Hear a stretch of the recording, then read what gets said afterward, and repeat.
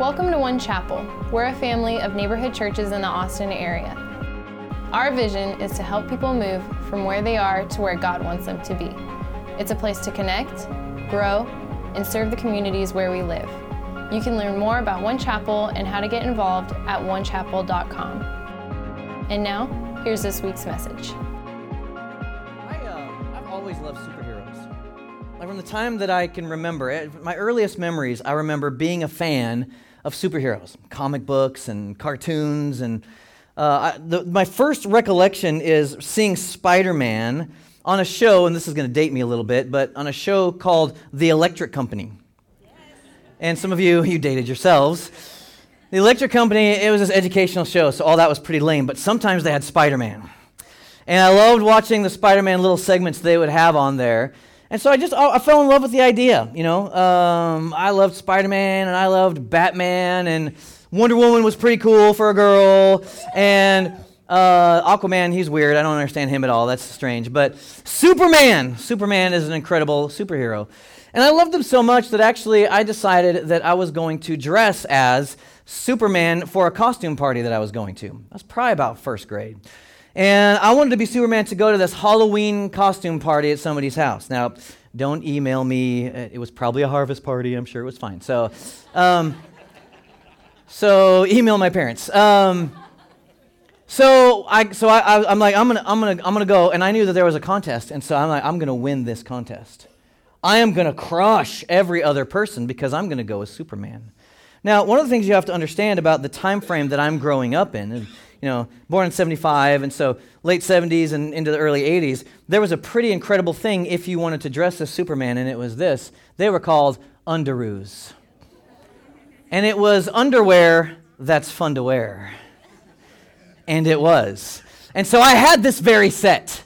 And so I got dressed that night, and I put on my Superman t-shirt, and I put on my blue jeans, because I noticed that Superman had tights on. And then I took those briefs right there, and I put them on top of my jeans. Right up here, I just strapped them on, and I was ready to go. I took my mom's red towel, and I put it around my neck, and I fastened it with a clothespin, and I was ready to go to the party.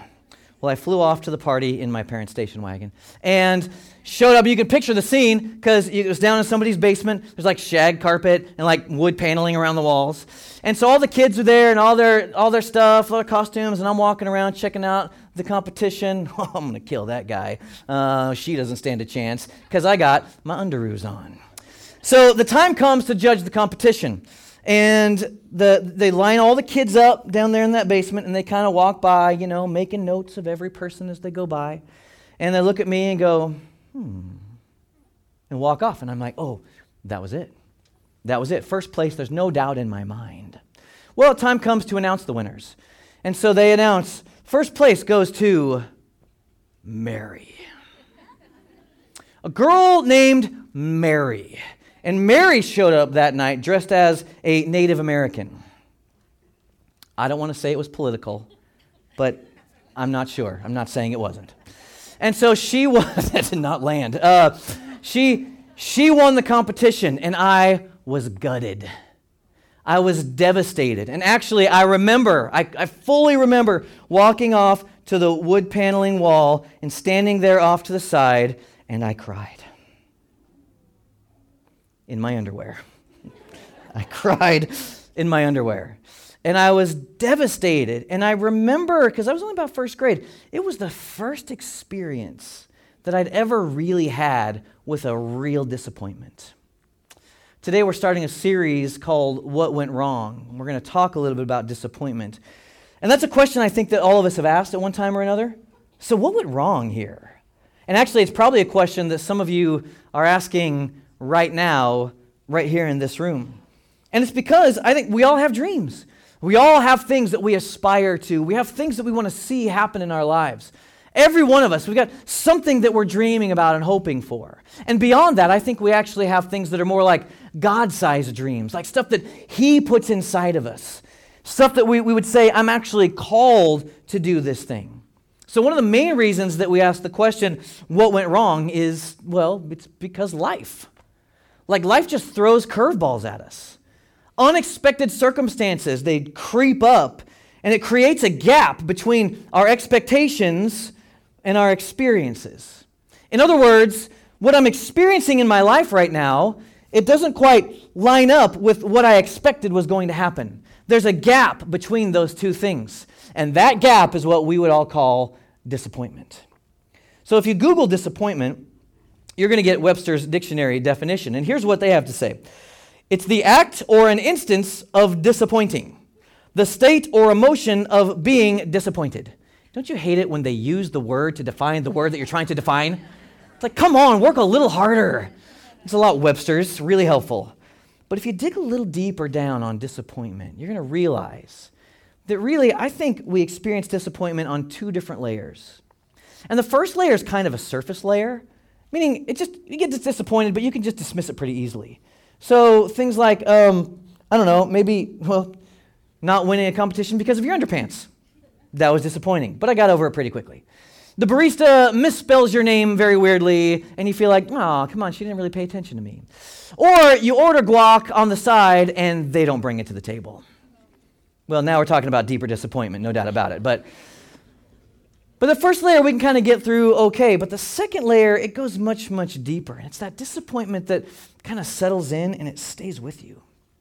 So if you dig down on it, you're going to find that disappointed actually means you're defeated. You were defeated in your expectation or your hope. Your hope got defeated. Your expectation got defeated. So disappointing means this was failing to meet my expectations. So serious disappointment that we experience is really more of a defeat. It's a form of defeat where we want or need something, and so we reach out for it, but we get thwarted. We're defeated in our efforts. We're defeated in our hopes, and it hurts. And sometimes it hurts a lot. But what really hurts is when we get defeated over and over and over again. Some of you know what that's like. The more we experience that kind of disappointment, the more it starts to become part of who we are, until we develop a lifestyle of being defeated, like a lifestyle of associating hope with hurt. So I'm not going to hope anymore. I'm going to crush all of that because every time I try, I get defeated and I'm disappointed. Proverbs 13, verse 12 talks about this. It says, hope deferred makes the heart sick. My hope, when it keeps getting deferred, my hope keeps getting put off, it makes us sick in our hearts. And that means something to some of you in the room today. So chances are you've experienced it or you're experiencing it right now. And disappointments, whether you call it disappointment or not, they're there in your life. And so all we're left with when this happens is, well, what went wrong? What went wrong with my life? And so as we walk through this series, I want to try to give some language to the feelings that are affecting us when this happens. And probably affecting us more than we realize or more than we're willing to say. So disappointment is that feeling that things should be better than they are. That people in my life, they should be better than they are. That circumstances, this should be better than it really is. That my finances should be better than they really are. Can I get somebody? That my relationships, they should be better than this. My life should be better. I expected more. It's not. And by the way, you're not the only person that has experienced stuff like this. Because if you read through the scriptures, you'll find over and over and over again that people through the scriptures experience severe disappointment. And King David is actually a great example of this. Somebody who experienced a whole bunch of disappointment, but also an example of how those disappointments can ultimately affect our lives in unexpected ways. I want to talk about that today. So check out David's introduction. The prophet Samuel, he travels to go anoint the next king of Israel. And so he asks for all the boys to be lined up, and he's going down the line of David and his brothers. And here's where we are in 1 Samuel 16, verse 7. But the Lord said to Samuel, don't judge by his appearance or height, for I have rejected him. The Lord doesn't see the things the way that you see them. People judge by outward appearance, but the Lord, he looks at the heart. And then Samuel asked, are these all the sons you have? Oh, they're still the youngest, said Jesse, but he's out in the fields and he's watching the sheep and goats. Well, send for him at once. Samuel said, we will not sit down to eat until he arrives. So Jesse sent for him, and he was dark and handsome with beautiful eyes. I just love that description so much that's in there. He was beautiful eyes. I just think it's fantastic. And the Lord said, That's the one. Anoint him. So as David stood there among his brothers, Samuel took the flask of oil he had brought, he anointed David with the oil, and the Spirit of the Lord came powerfully upon David from that day on. Now, of all the men in Israel, God looks at David's heart and he says, that's the one.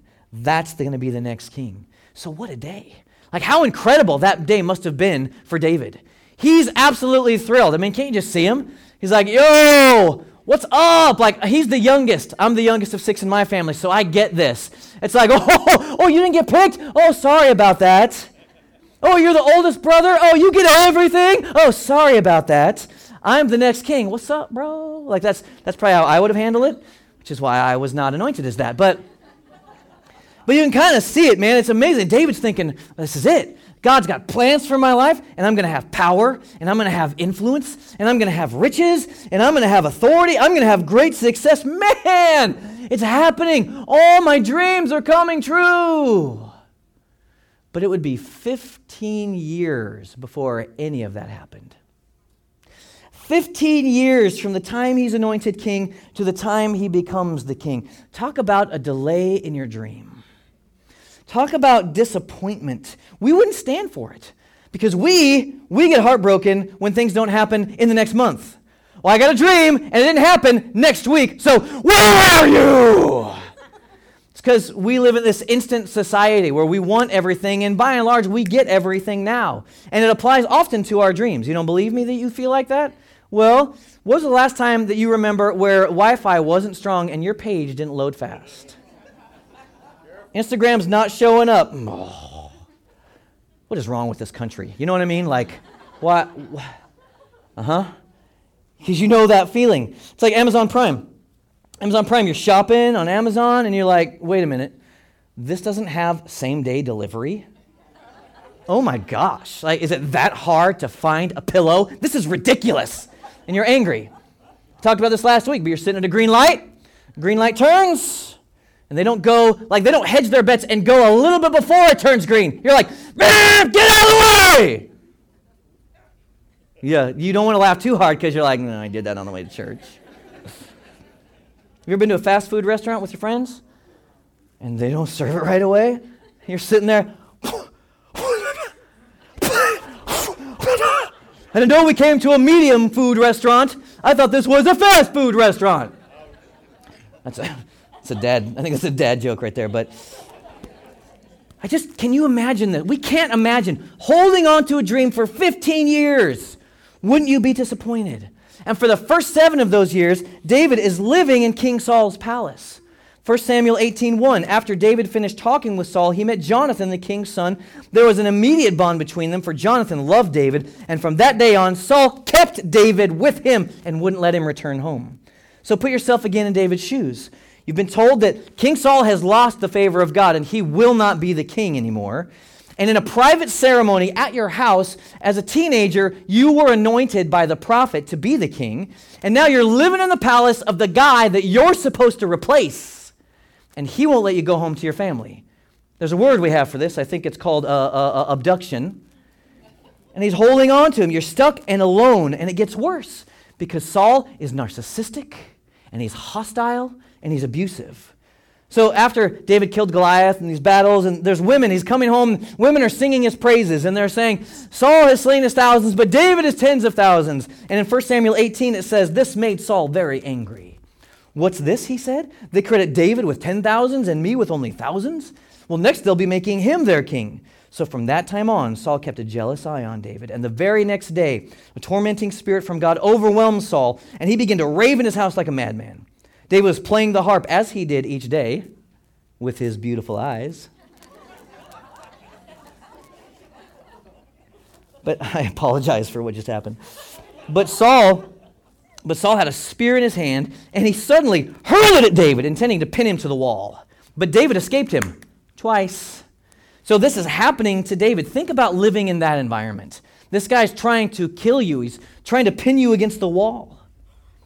And the sad and actually really difficult reality is that for some of you, you don't have to imagine it because you've lived similar circumstances.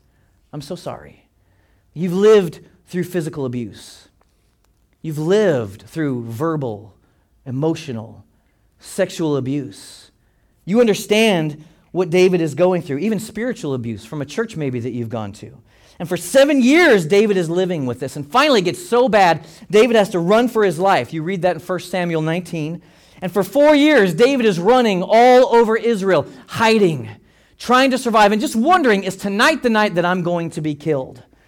And finally, with nowhere to call home, always wondering if this will be his last moment, finally, after 4 years, David and his men, they find a place of refuge and safety in Philistine territory, the old enemies. But no sooner had they settled down there in 1 Samuel chapter 30 that the Amalekites raid and burn their city to the ground while they're out.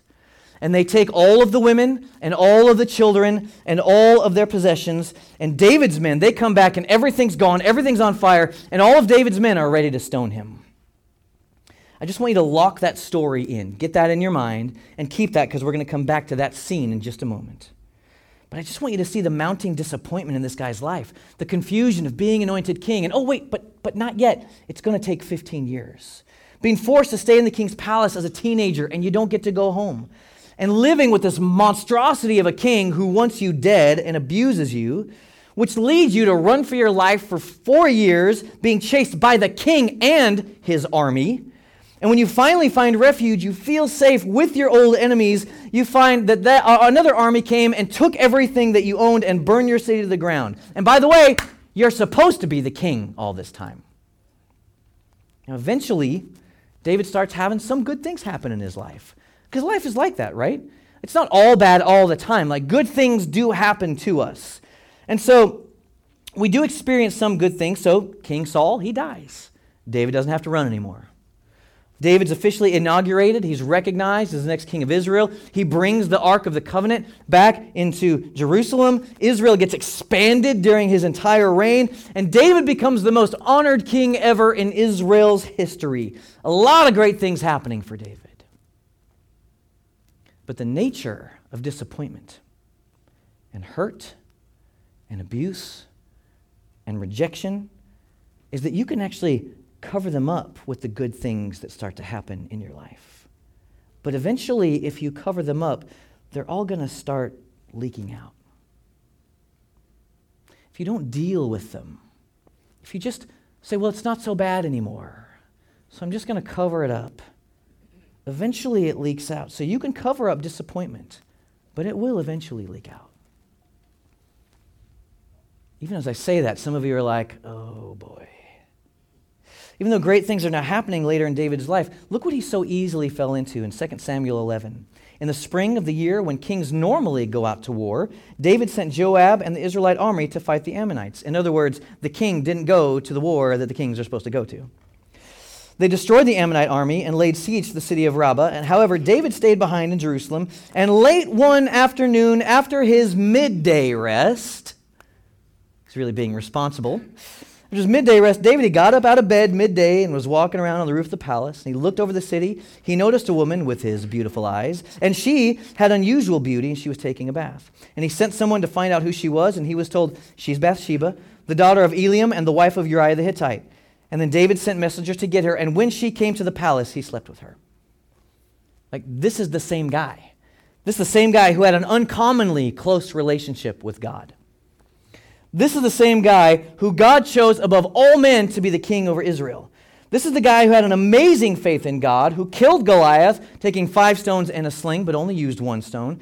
This is the guy who understood godly authority, so much so that he didn't kill King Saul, even though he could have been justified in doing it. This is the guy who danced before the Lord in complete abandonment, wearing the ephod, essentially wearing tighty-whities. That's a second underwear thing today. I apologize for that. My wife's going to talk to me later.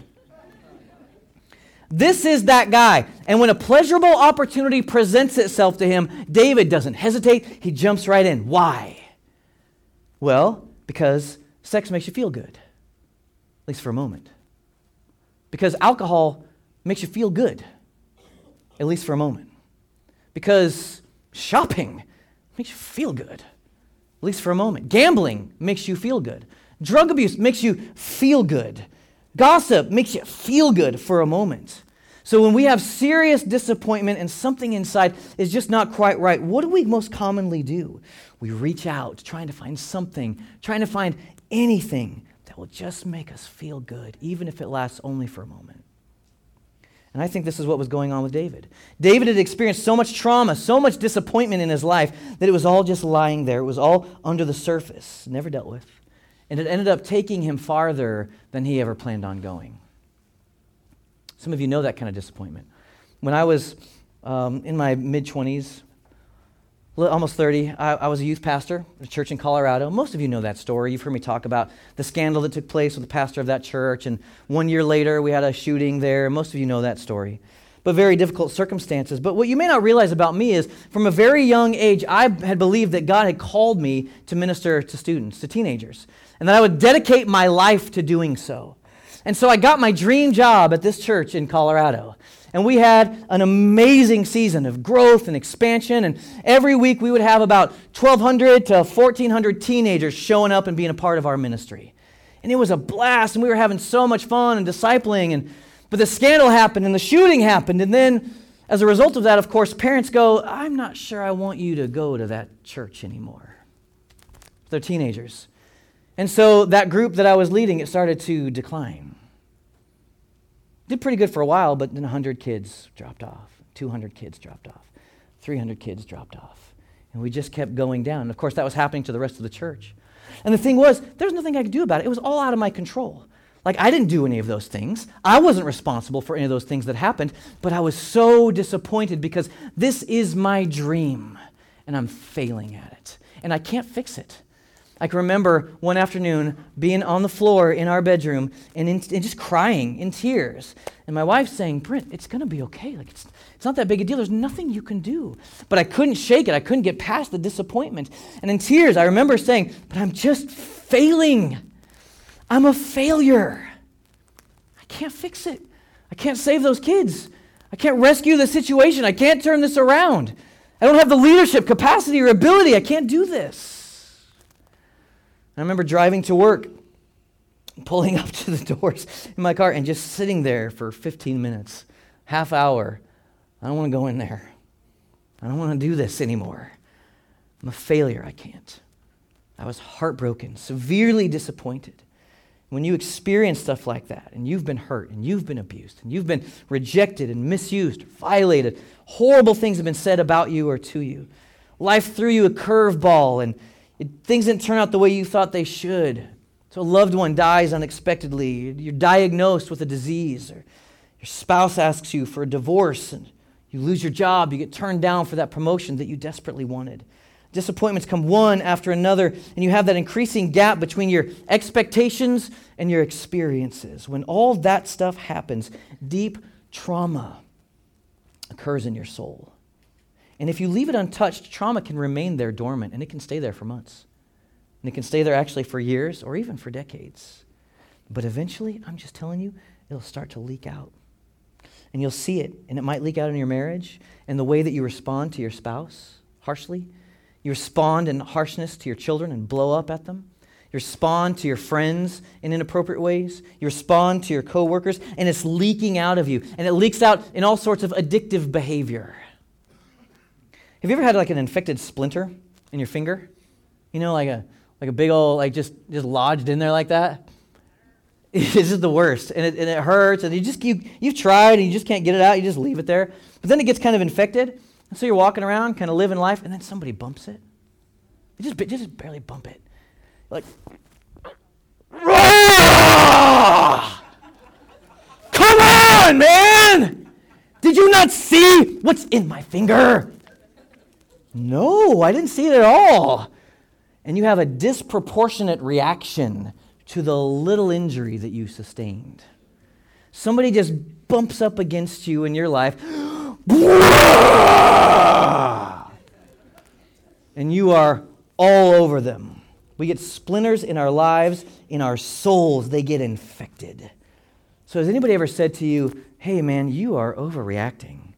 And I don't mean in the jerky way, like people sometimes are just jerks. You're overreacting. I don't mean that. Somebody just says, hey, you're overreacting, or I think you might be blowing this way out of proportion. Or, why are you so upset about this thing? Chances are they might be right. because you've got an infection. When you have past wounds, past disappointments, they get infected in your soul, and somebody bumps into them somehow, and you will have a disproportionate response. How dare you?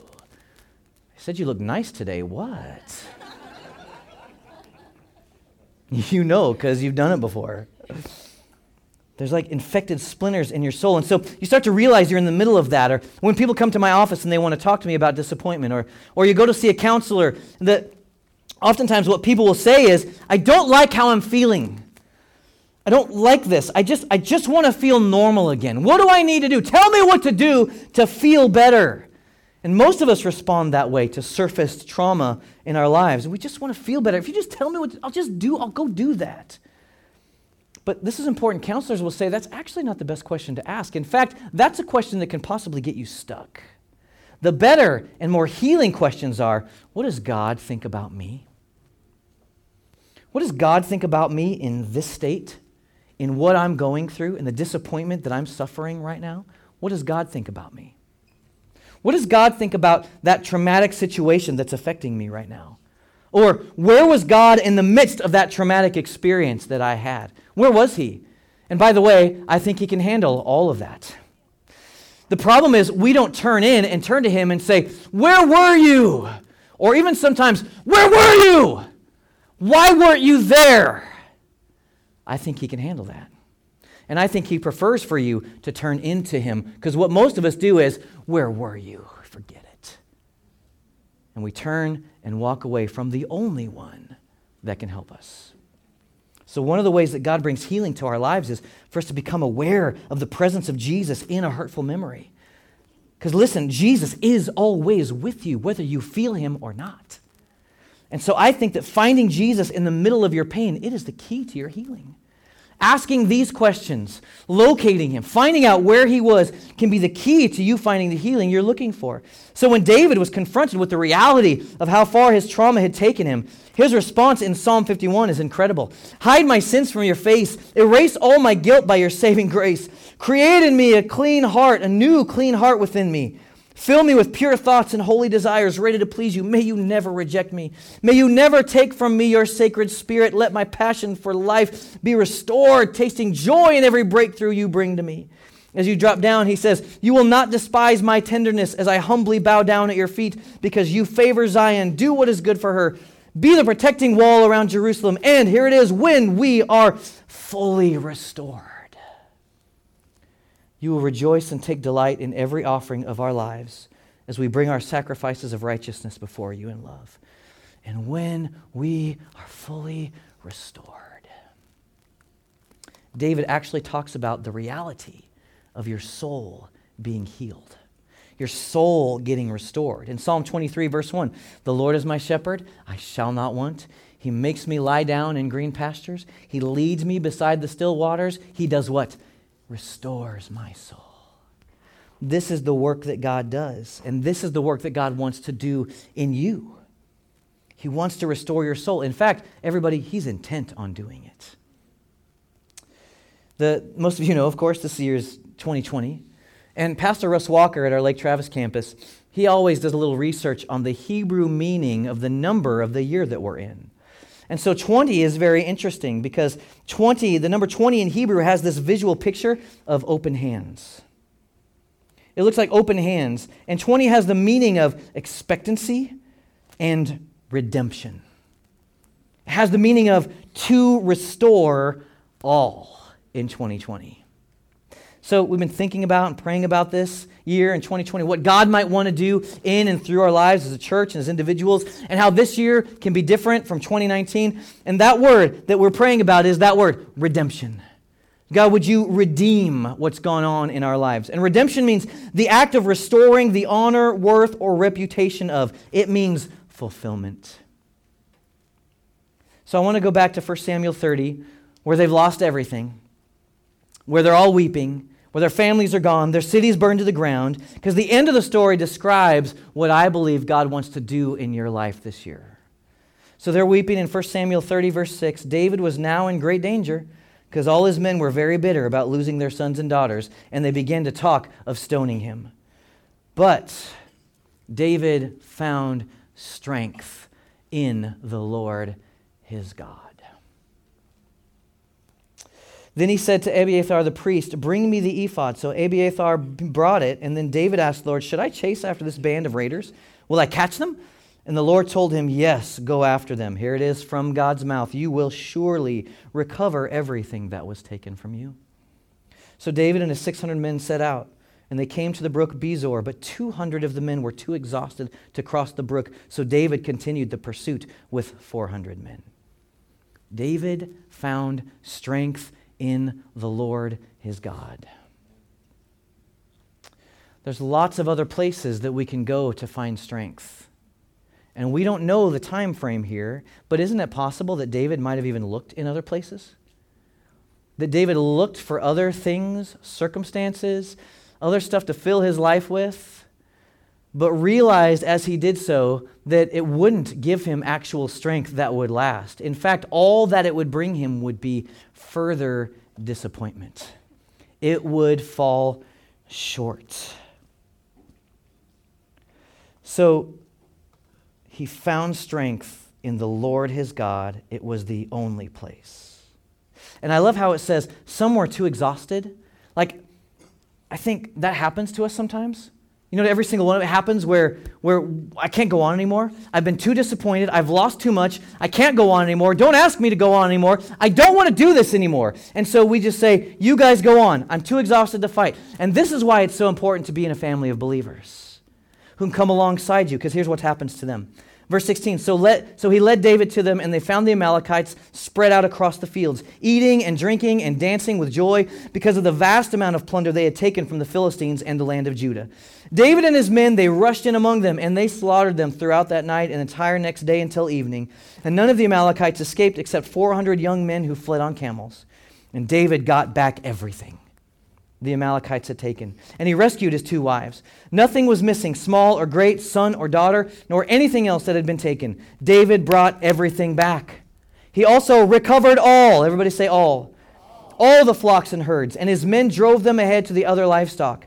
This plunder belongs to David, they said. Then David returned to the brook Bezor and met up with the 200 guys who'd been left behind because they were too exhausted to go.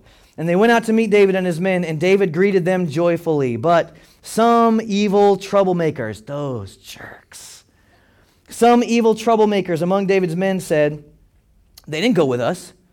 They can't have any of the plunder that we recovered.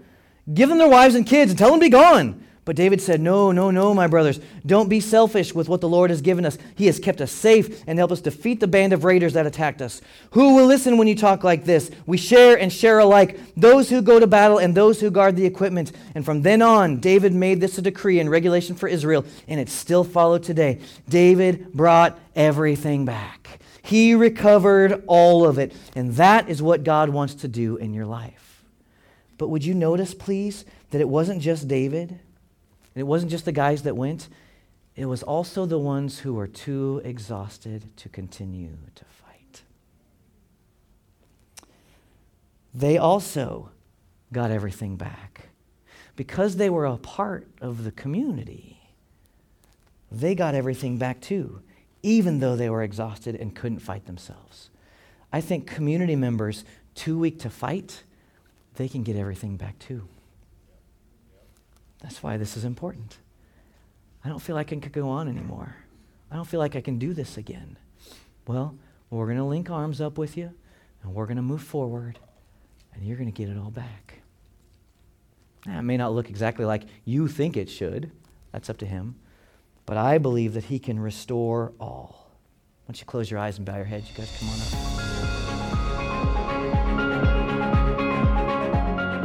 Thanks for joining us today. If God is doing something in your life or you're looking for ways to get connected, you can learn about groups, teams, and more at onechapel.com/welcome. You can subscribe to future messages from One Chapel on your favorite podcast player. And of course, you're always invited to services every Sunday morning at 9 and 11. See you next time.